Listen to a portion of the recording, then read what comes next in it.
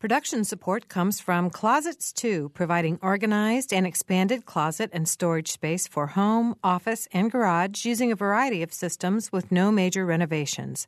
Closets 2, owned and operated in Bloomington, 332-2233. Smithville, a locally owned business serving central and southern Indiana since 1922 with residential and business internet, phone, and security services. Smithville. Local pride, global technology. Information at smithville.net. Mother Bear's Pizza of Bloomington, open daily and offering gourmet pizzas, hot submarine sandwiches, and salads with daily specials. Menu available online at motherbearspizza.com. 332-4495 for delivery.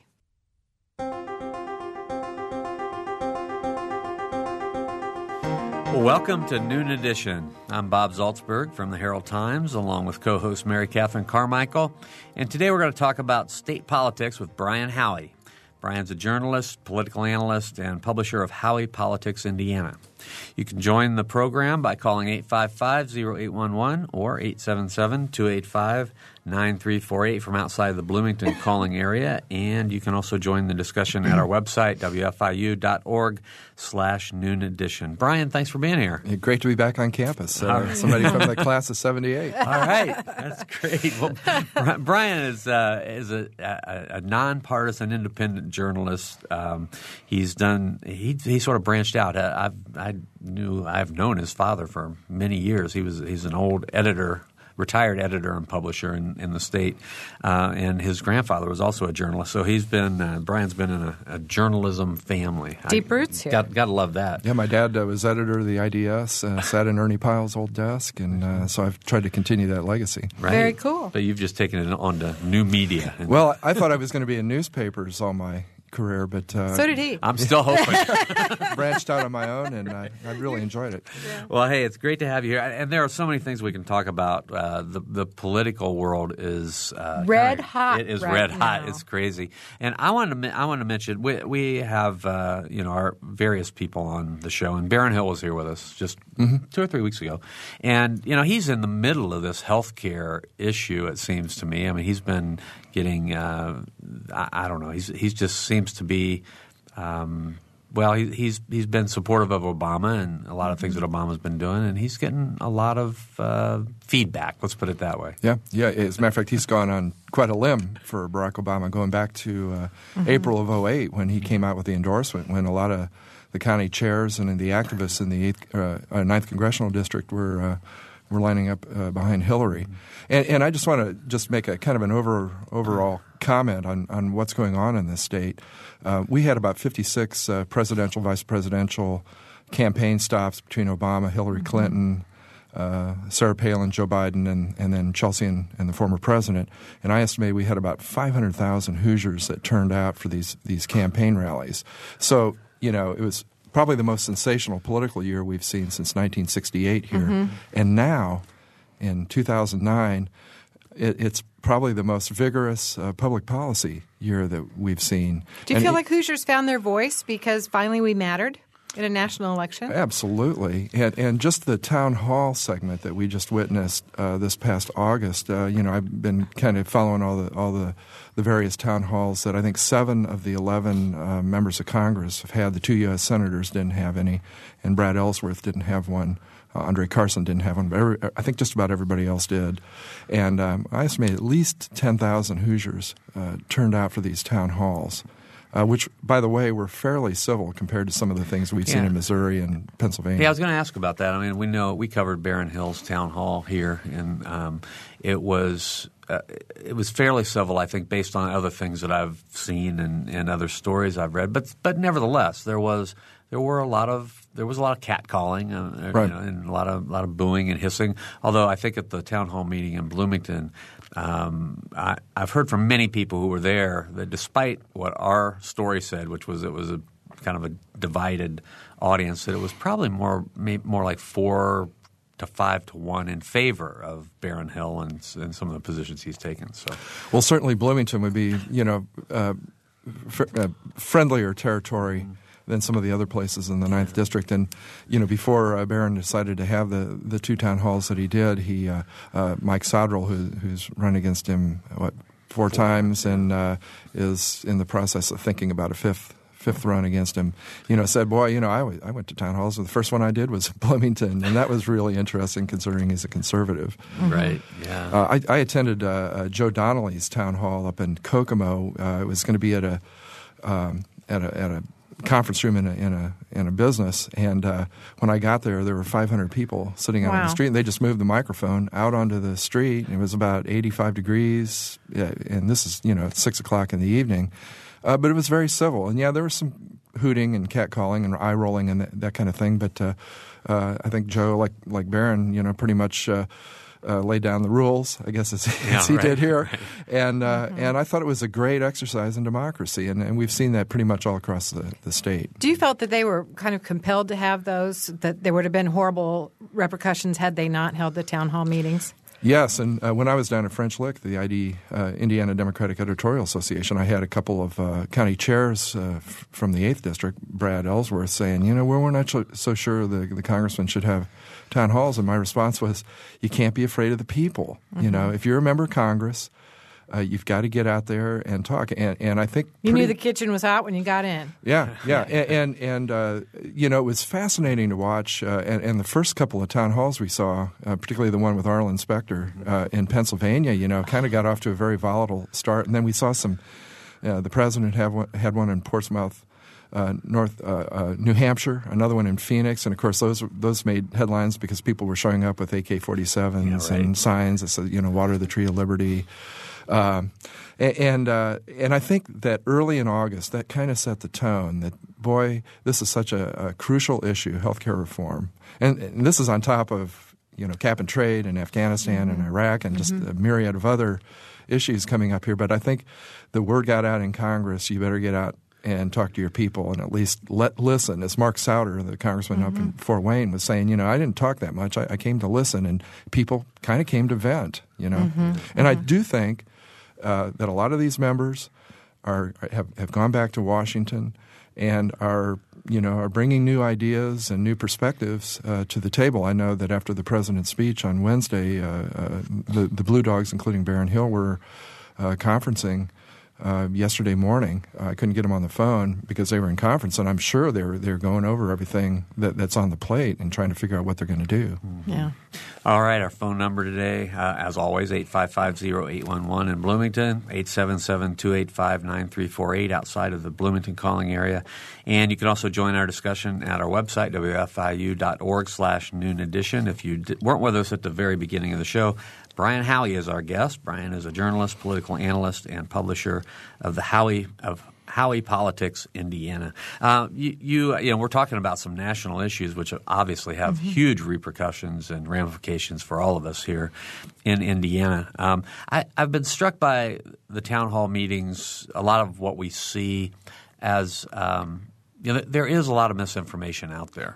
And I wonder, I guess I'd like your opinion. Do these town hall meetings – and even President Obama's speech on television the other night, he gets the bully pulpit, so he gets up and he says, "This is here are the facts, A, B, C, and D." But then afterward, the Republicans come on the air and they say, "Well, those weren't the facts; these are the facts." Are these town hall meetings being effective, and the president's speech, in a separate question, being effective in getting the message out about the congressman's positions?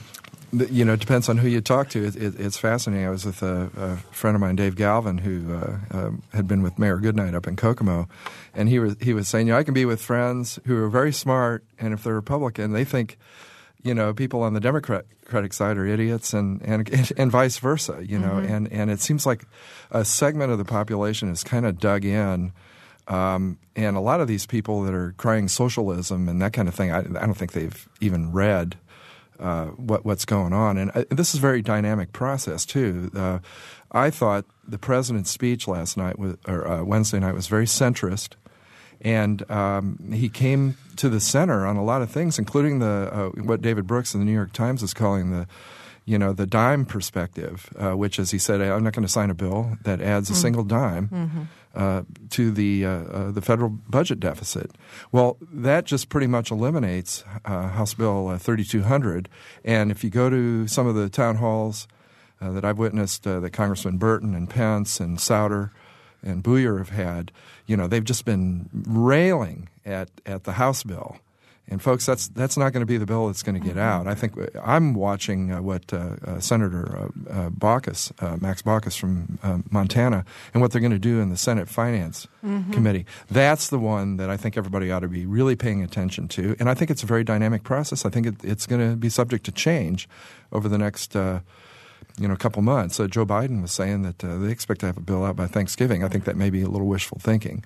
But now's the time to really, I think, look at the Senate side. That's where you ought to be watching. I think this is a really key point, because you hear a lot of the noise that you hear is how somebody will take one thing that's in one bill somewhere and say, you lie or whatever. Right. The congressman that's what the congressman from South Carolina said, because there is a bill somewhere. Even though, Obama in his speech was saying, he's laying out his plan. And in fact, and you can correct me if I'm wrong, he was laying out his plan. There is no bill out there that has been agreed upon or anything where people could say, well, he's lying because that is in the bill. Right. Yeah.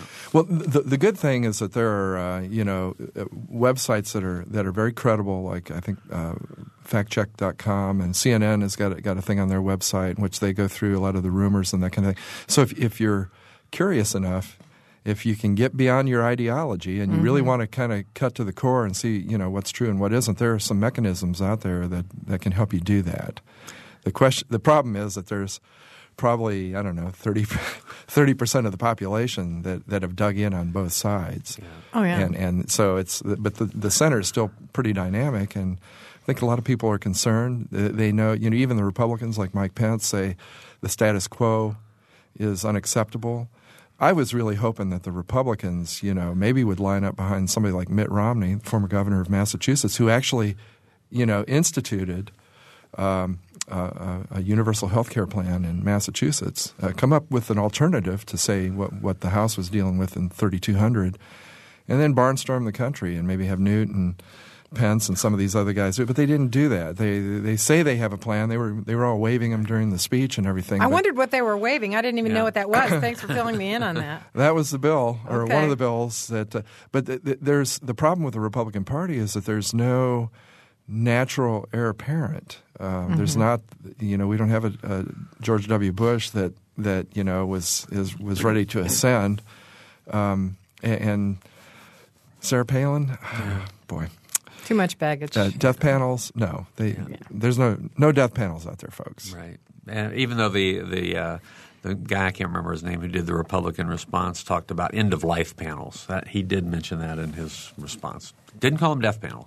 Was that just a result of the fact that the savings were to be through Medicare and Medicaid, and so that assumption was made from that in order to prevent the single dime, as you were describing earlier? Yeah. Am I following that right? Yes, and actually this was, I think, a Republican congressman that actually came up with the concept. And this is something that families ought to be doing anyway. I mean, if Grandpa is 87 and he has 4 months to live, you don't really want to have him do a hip replacement, maybe. Right. Well, and you'd like to think that common sense is already being used out there. Well, that's what I'm saying. In some cases, the common sense has left the building with Elvis. And then, we find out that the special interests of various insurance companies and groups have spent about $235 million, I think a record for this, for a particular issue. It's good for the TV stations, I guess, who, kind of need the revenue.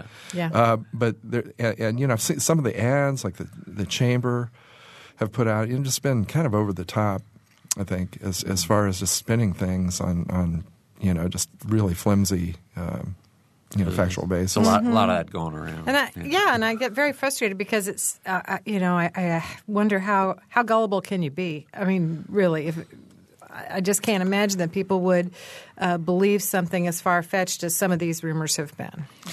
Well, you know, the real troubling aspect, I was very proud of the state for the way that we did conduct the various town halls that the members of Congress did.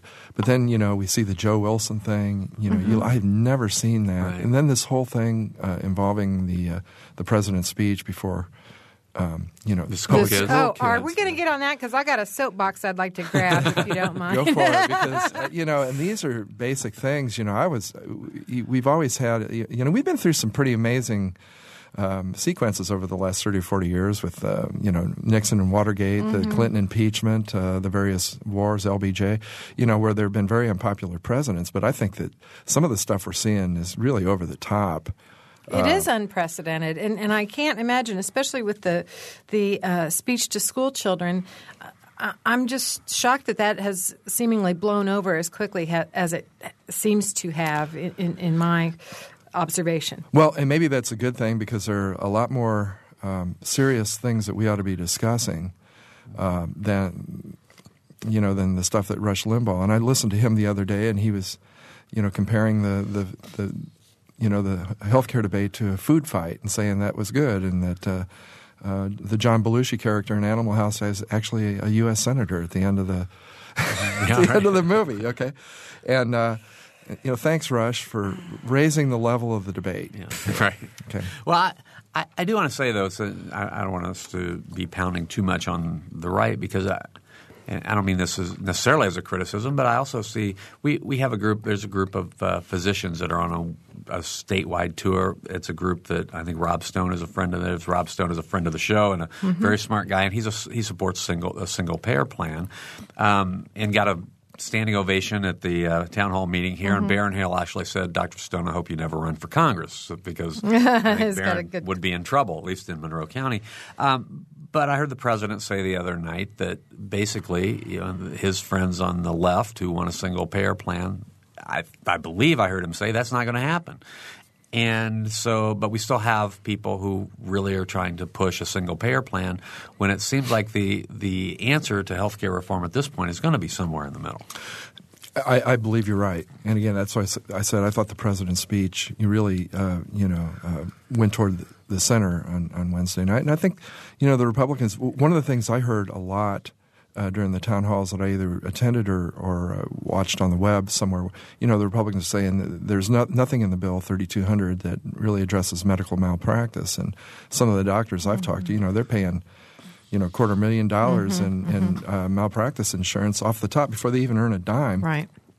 And that's got to be addressed. The general practitioners are you know, that's a winnowing field here, because you can make a lot more money and get in groups and not have to pay the exorbitant costs if you're specialized, and that's a real problem for a lot of communities who, you know, down the road, particularly as the population gets older here, won't have a general, you know, family physician in town, and that's one of the things I think that's wrong with the system. And so I think the Republicans actually have some good things to bring to the table, and they ought to be seriously considered. And, you know, one thing I wish President Obama would do is next week, you know, invite Boehner and Pence and Mitt Romney and Newt into the White House and have a discussion and say, you know, maybe we can add some of your ideas into this thing. And that's the one thing I think the president has kind of missed the boat on.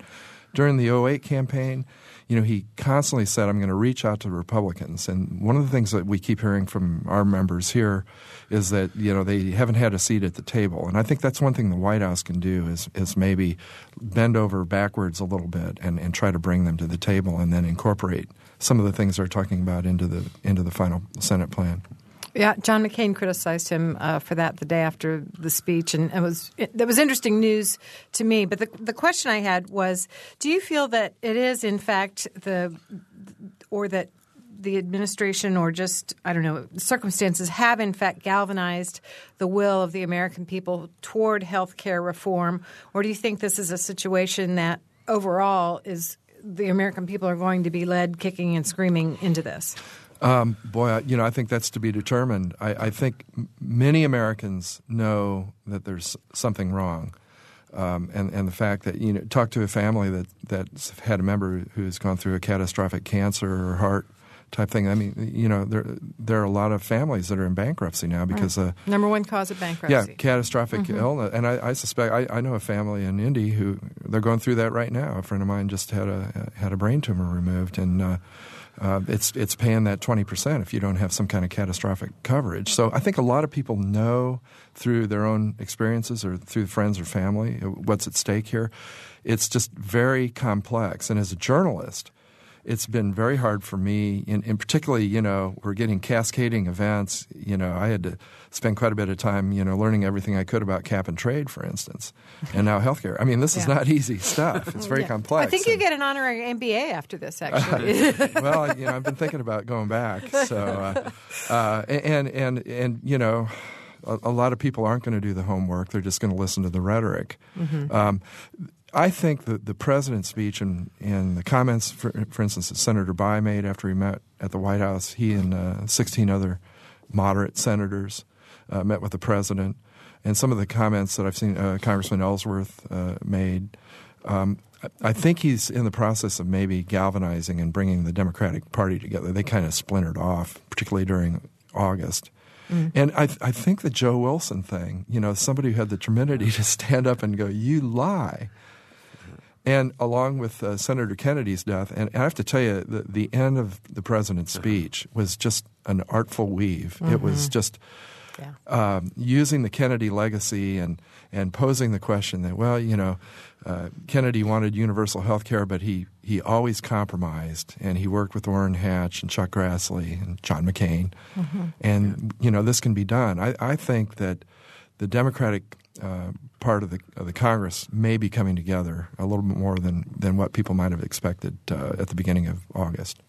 All right, we'll let our readers or our listeners bring us back to healthcare if they want. I want to follow up on something else before we go to the break, and that is your comment that there's no heir apparent in the Republican Party. I want to mention two people from Indiana and just get your reaction. Mike Pence, you've mentioned several times. Does Mike Pence have any higher aspirations in politics? And Mitch Daniels. Of course, his name keeps getting mentioned. Right.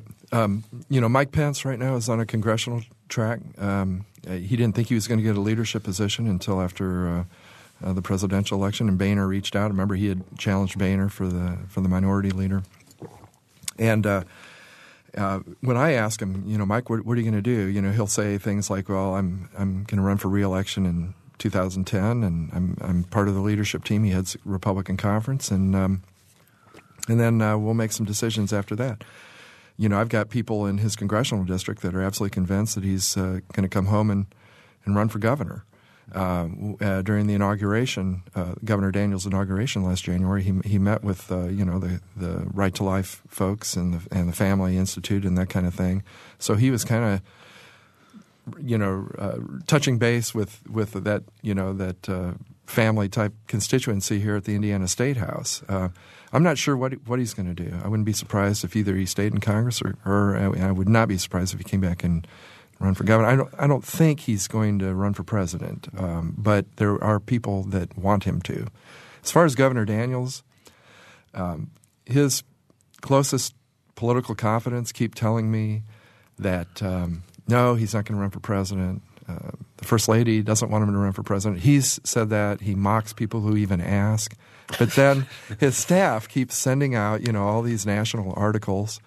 And then Neil Pickett, who used to be one of his advisors in the governor's office, had a very interesting comment, which is, well, if the Republican Party needed him, and there's some kind of draft Mitch movement, maybe he couldn't turn that down. I forget the exact quote, but it was like it just opened that door up just a little bit, And then there was a Fort Wayne TV station that asked him, well, you say you're not going to run for president, but would you run for vice president? And he said, well, nobody's asked me that. Actually, I was going to ask him that. We ran out of time last time I was in his office. But he didn't close the door on that either. And, of course, that's a lot more palatable to a family. Mm-hmm. Instead of doing one of these 2-year campaigns, you instead get nominated. You do 3 months. And as I say, he's got that, family weekend place in West Virginia, which is probably an easy drive from the Beltway. Yeah. So I don't know. All right. Good food for thought. All right. We're talking with Brian Howey today from Howey Politics, Indiana. If you have questions or comments for us, please phone us 855-0811, 877-285-9348. And you can join the discussion on our website, wfiu.org/Noon Edition. You are listening to Noon Edition. We'll be right back.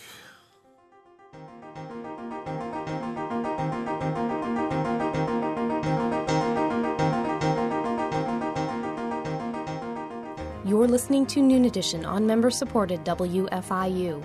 Production support comes from Closets 2, Smithville telephone information at smithville.net, and from Mother Bear's Pizza at motherbearspizza.com. You can take WFIU programs with you by downloading our podcasts. Podcasting is a convenient and easy way to download audio files directly to your computer, iPod, or portable player. You can download podcasts of full-length programs like Noon Edition, Ask the Mayor, and Harmonia, or short features like Kinsey Confidential, the Ether Game musical mini-quiz, as well as movie, play, and opera reviews. Find out more by going to our website, wfiu.org. And have you heard WFIU's news features? On Monday, Wednesdays, and Fridays, the WFIU News Team brings you expanded and in-depth reports on topics affecting South Central Indiana. Listen at 8:33 a.m. and 5:45 p.m. every Monday, Wednesday, and Friday to catch that day's feature. If you miss one, that's okay. They're archived on our website, wfiu.org, and the best features from each week can be heard Saturday mornings at 7:45. Welcome back to Noon Edition. I'm Bob Zaltzberg, editor of the Herald Times, along with co-host Mary Catherine Carmichael, and our guest today, Brian Howey, who's a journalist, political analyst, and publisher of Howey Politics, Indiana. And what's that website address? HoweyPolitics.com. HoweyPolitics.com. So you can join us on the program at 855-0811 or 877-285-9348, or you can go to our website, wfiu.org/Noon Edition. You better spell Howey. HOWEY. Oh, sorry. HoweyPolitics.com. All right. We have a phone call and we have an email. Let's go to the phone first. Michael's on the phone. Michael? Yeah, hi. I was wondering if Mr. Howey or anybody else has any idea why it is that apparently President Obama and the Democrats oppose the Republican idea of permitting cross-state insurance purchases. That's a great question, and I'm not really sure why they're opposed to that because, for instance, the town hall that Congressman Donnelly had up in Kokomo, that was one of the things he said. And I also, when I talked to Mike Sodrell a couple weeks ago, that was something he was talking about. So this is kind of ground where maybe the Blue Dogs are kind of reaching, touching maybe the moderate Republican, and competition, tends to bring price down, and you've got some states. Where one insurance provider, I think in North Dakota, it's like one company has 90%. Blue Cross Blue Shield has 90% of the business, and if you talk to some of these rural hospitals, the reimbursements they get, it's kind of this is what you're going to get, and ram it down your throat. And so that's a great question, and I'm not sure that the president and his team has really addressed that, and I'm not sure what constituency they may be afraid of, offending. Yeah. Good question. Okay, thanks. All right. Thanks a lot for the call. 855-0811, 877-285-9348, and wfiu.org/Noon Edition. This is an email that came in for someone who, first of all, says that he did not vote for Obama, but he had just recently corresponded very recently with his uncle in Canada, and he's quoting his uncle here. Excuse me. And he says, his Canadian uncle says, and do not believe the horror stories about the Ontario Health Plan. It has for the past 50 years treated us fairly and promptly with our choices of doctors, surgeons, and specialists. Unfortunately, our provincial state income taxes are high, as well as our gasoline taxes to help pay for our services. In addition, I had to pay a state tax surcharge of $1,200 a year for his wife and himself. And once Mr. Obama launches your government plan, watch your taxes go up too. In Canada, our plan is not run by the federal government, but is run by each province or state. I'm scheduled for laser eye surgery on September 29th, and it was arranged at Toronto's Best Eye Clinic within a matter of days. Our health plan covers the entire deal. Again, do not believe all the negative stories in the U.S. media about Ontario's plan. And then the nephew, I suppose, continues, I don't expect progress from our Congress. Baucus's committee seems to be a wholly owned subsidiary of the healthcare millionaires that operate our system. I'd rather pay taxes than float Baucus's yacht. All right. Well, there's one of our listeners commenting. Yeah, and you know, that's something that I think a lot of folks out there might want to do some research on. I read an article in the New York Times about the British plan, I think the situation in these countries that have some kind of federal health system is you don't end up going broke if you have a catastrophic illness.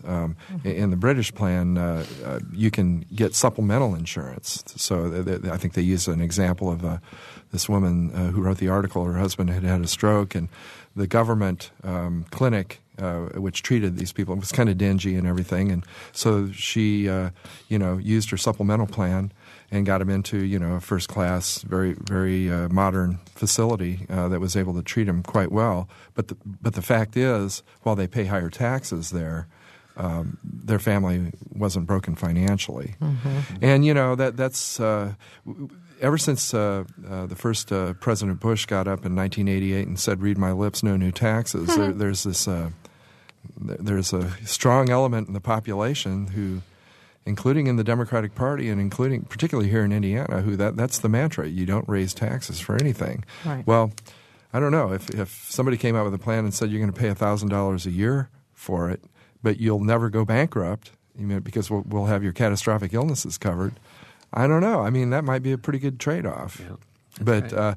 I'm sure if there's some rock group conservatives out there, they're probably got steam coming out of their ears. And you right can now. give us a call if you want. 855-0811, 877-285-9348, WFIU.org/noon edition. I wanted to go back, as I said, if listeners want to take us back to healthcare. We'll go. We'll go, certainly. I want to go back to politics and the Republican politics, because one of the Republicans that has been making a lot of noise recently is Senator Luke Kinley, who has been talking about, particularly in Bloomington, Lafayette, right. Higher education costs, and he's really taken on a role that some believe may be a little bit more of a role than he should have in trying to control that. Now, you can take his side or take the university's side, I guess, but the universities have made some changes and adjustments to try to lower the cost because of what Senator Kinley was doing. Right. Yeah, there is a little bit of a populist ring to it. The fact that they were able to increase,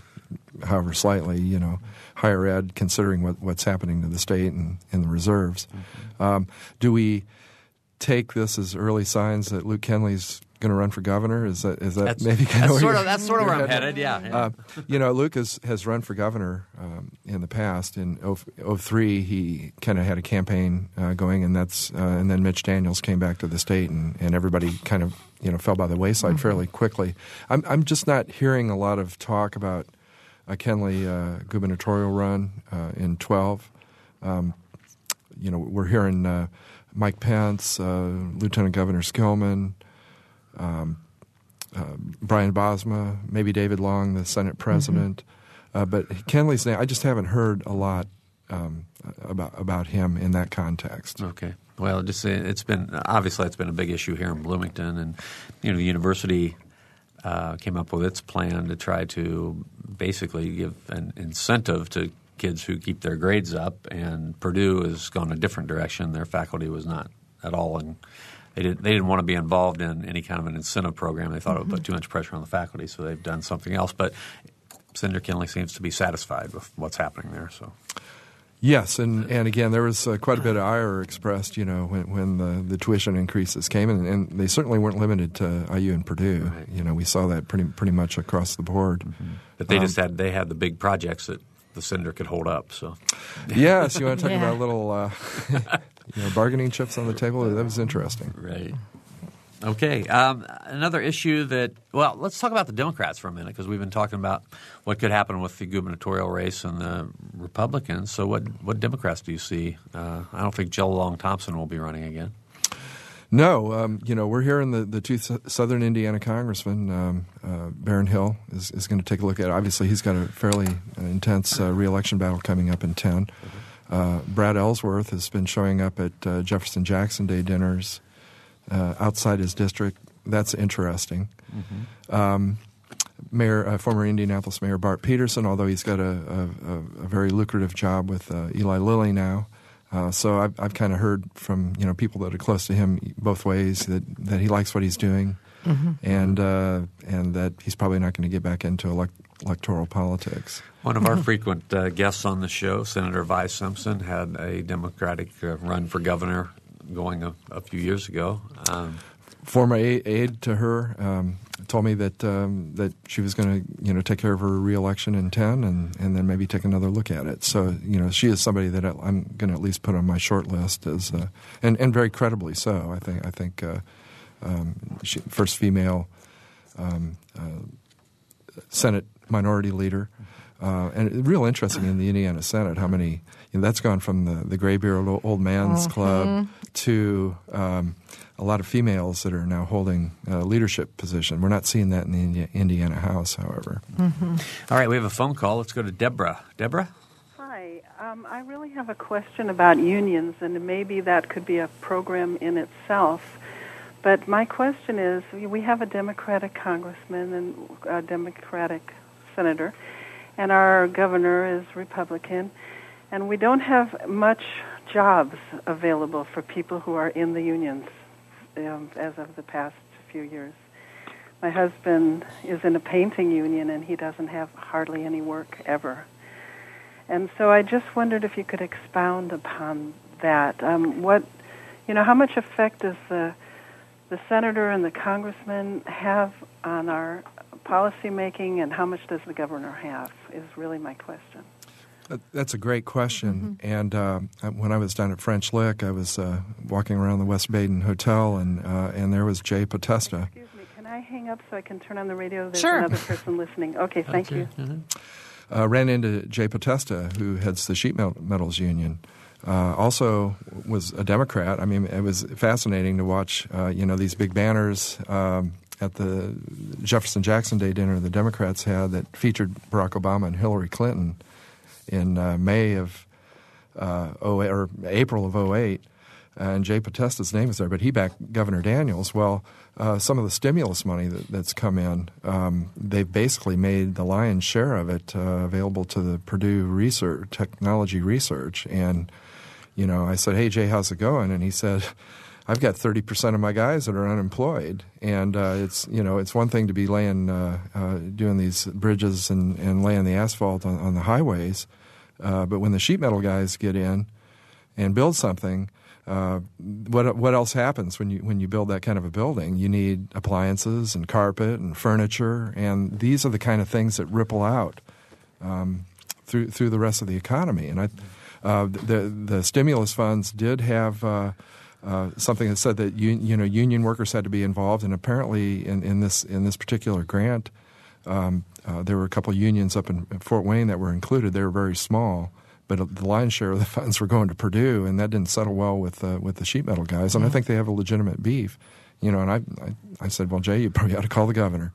And I'm not sure where that stands. It's something I'm certainly going to be following up on in the near future here.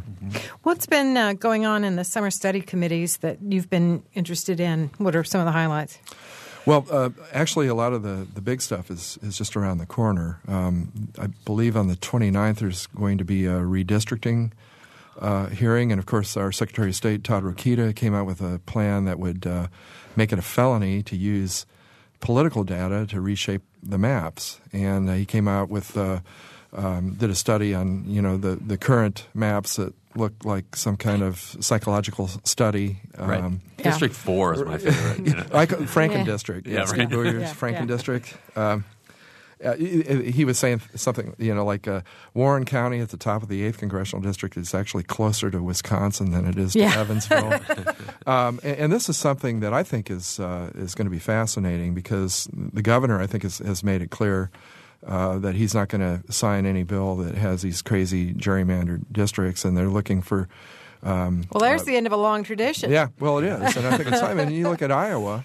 Iowa's the classic example. There are 12. I did a study. There's 12 other states that have some kind of redistricting commission, and I think that's something that's probably going to happen because I just don't think the governor is going to sign a bill in 2011 with these crazy looking districts. I think they're looking at centers of interest, nesting. Rokita came up with a plan where each Indiana Senate district would have 2 House seats nested within. And there's also been a commission on gaming. The gaming in Indiana is pretty much reached a saturation point. We've got neighboring states such as Kentucky and Ohio that are talking about bringing on more gaming. They've got to decide what they're going to do with the racinos. I'm not sure the French Lick Casino is doing as well as it could. Obviously, a lot of this stuff came on board, and then we had a very severe recession. So those are the 2 main issues that have gotten the most ink so far this summer. Mm-hmm. Well, redistricting is when I saw those maps, it was fascinating because the maps that Rokita has proposed or is looking at do kind of go along county lines, and it looks much neater. But I don't know how politically that's going to fly. Well, when you've got the Republicans in the Senate and the House who also indicated Brian Bosma is talking about a redistricting commission that the legislature would sanction. The Constitution gives the legislature the authority to create the districts. Obviously, the governor's going to have to sign off on them. So, on the Republicans, since they control the governor's office and the Senate, and I think there's probably a pretty good chance that they're going to control the House, and so I think that's probably pretty likely to happen. Now, obviously, there's going to be a huge battle for who controls the Indiana House. Right now, the Democrats have a 2-seat majority, but when you look at history, you go back to the first presidential midterm. The president's party doesn't do very well. Right. It happened to Ronald Reagan. It happened to Bill Clinton. Bill Clinton actually lost Congress after 40 years of Democratic rule, and the irony there, or the similarity there, I guess, would be health care reform that Hillary tried to get through in 1993. Happened just a year before. So we've got kind of a similar dynamic happening there. Very much so. We have a phone call. Let's go to David on the phone. David? Yes. Good afternoon. Hey, David. I wanted to comment, please, on a couple of issues on healthcare that came up earlier in the program. The first was that you asked about cross-state insurance and why the president doesn't have that in his plan. I think the reason is the same that some financial companies operate in the Cayman Islands. The concern is that with cross-state insurance, what you would actually have is a race to the bottom in terms of regulation, so that while an insurance plan might offer seemingly competitive prices, these would be based on inadequate regulation. And the thought is that by having the regulation close to the consumer, there's some element of accountability. The second issue I wanted to mention briefly is tort reform. A study in 2002 by Public Citizen, the citizens organization, found that more than half the medical errors come from less than 5% of the physicians. So it seems to me that until the AMA acts to disbar incompetent physicians, we need some accountability in court. But my purpose is not to take people to court, it's to reduce medical errors. And some disbarment of incompetent doctors, and I am very grateful for most doctors who are competent, would do much as part of a reform package. Thank you. All right, David. Thanks a lot for the call. 855-0811, 877-285-9348, and WFIU.org/Noon Edition. We've got less than 10 minutes to go. If I could address the first thing that David, was that? David, brought up, the cross, being able to sell insurance across state lines. We saw a similar dynamic back in the early 90s with banking here in Indiana, where for a long time a bank couldn't have a branch outside a county, let alone a state, and that was opened up. And unfortunately, probably too late for Indiana, because by the time we had modernized our banking laws, we had all these banks from Ohio and Michigan coming in. And I'm not sure who would pick up the regulation if you don't have a state insurance commissioner. Right. Okay. Go ahead. No. I was just going to say we've got a short session in our Indiana State Legislature coming up this year. What, if anything, do you think we'll get done? All right. Our guest has a little cough right now. Right. Pardon me. All right. That's all right. All right. Well, the short session's coming up. We'll get back. Yeah, we handled the budget. We'll get back to Brian in a minute. Another more or less. Yeah. So got the short session that's going to come up. The other issue I hope we can address a little bit before we get out of here is public education and the public education and Secretary Bennett and some of the things that he's been doing with that, because I think that's another key issue. So we'll get we've got Brian back now. We think back. We hope he's back, and we hope he's back with us. You all right? I think so. Poor guy. Sorry. Yeah. It's been too exciting of a show, I guess. It's So can you? Well, short session. Kernan Shepherd. I expect that to come up again. Yeah. Okay. Kernan Shepherd is, of course, the report about reorganizing state government and that county government. County government. Yeah. Right. Sorry, reorganizing county government in the state of Indiana, and that came up, but not a whole lot really happened with that in the last session. Well, the Democrats in the House killed it last February. The governor's saying that he's going to bring it back right after the special session is over. That's one of the first things he said would be back on the front burner. I'm not quite sure what they're going to do, how many bills are going to be in. But one of the things that we're looking at is the property tax caps are really going to start kicking in. We've just seen the first part of that. By 2011, a lot of these cities are going to be facing severe shortfalls, and that's the design of the property tax caps, which is to force government units to begin to consolidate. And I expect that to be a major issue in the short session. Yeah, well, it's certainly something that's been with us for a long time, and we've written many editorials about it in various ways, things that we think could be done. So that's certainly one way to accomplish smaller local government. Yeah. I mentioned public education too because I think Tony Bennett's been going around and he's certainly ruffled a lot of feathers in the traditional public school arena with his ideas about and also with in universities that have schools of education with his ideas about competencies in teachers. So how big of an issue is that going to be in the next session? Well, I'm not sure. I mean, they're already making changes on the professional licensing board. Those changes, they kind of took a time out when he came in, but I believe those are kind of on the fast track. I'm not sure what the House Democrats are going to do to kind of try to react to that. What's the ISTA lobby's take on this? Well, I have not talked to anybody in the ISTA, but Bennett told me that they're kind of in a listening mode, that they haven't been, knee-jerk opposing everything that they're doing. And but I think that's something that's certainly going to come up in the session. And it's been fascinating to me to watch Tony Bennett and Arne Duncan, Obama's education secretary. I mean, they're reading off the same script, very similar on charter schools, increasing school day. Obviously, the House Democrats had to backtrack on this cap on charter schools. That went by the wayside so that Indiana could participate in the race for race for the top. Race for the top funding. There's several $1 billion that are being kicked around there. And so, while Governor Daniels and President Obama, they govern kind of in similar styles. They're very good on the campaign trail.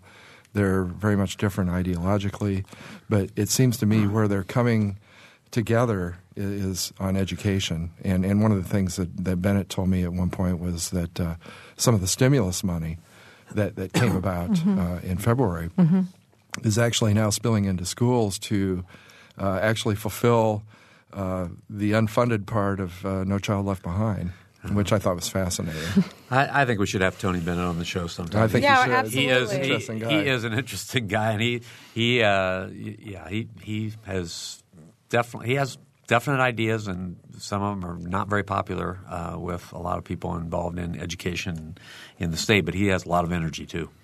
Well, yeah, particularly when you're talking about bringing on, middle-aged professionals who decide they want to, either teach or lead a school. They're kind of opening the gates for that, and how what's the impact going to be on that? And I think we won't know for 4, 5, 6 years. Okay, we've got one phone call. I think we can slide in before the show's over. It's Joe. Joe? Hello, Joe? Hello? Yeah, go ahead. Oh, hi. Quick question. You mentioned a little bit earlier that I think the guest here said, I wouldn't mind paying $1,000 a year for health care. Well, I wouldn't either, but in France they paid $3,800 a year, and they're $12 billion in debt already, and actually they have caps on doctor salaries. I think it's $200,000 a year.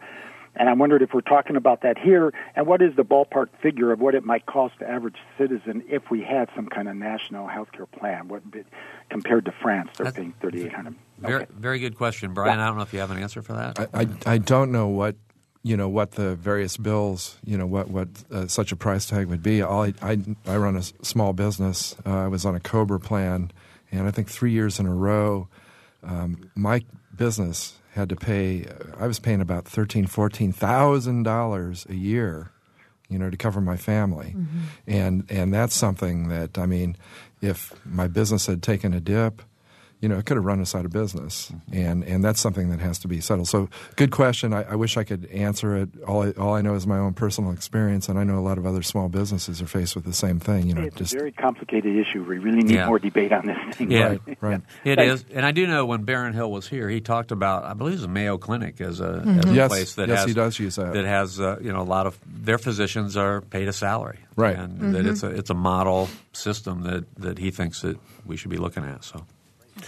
All right. Thanks a lot for the call, Joe. And we're out of time. Brian, this has gone fast. It went so fast. Really right? fast. Well, we hope to be able to have you back because we like to talk politics down here. And good. I'd love to be back. All right. We'll have Brian Howie back with us at some point in the future. I want to thank him for being here. I want to thank Mary Catherine, of course, as always, and thank Ariana Prothero, our producer, and Mike Pashkash, our engineer. For Noon Edition, I'm Bob Salzberg. Thanks for listening.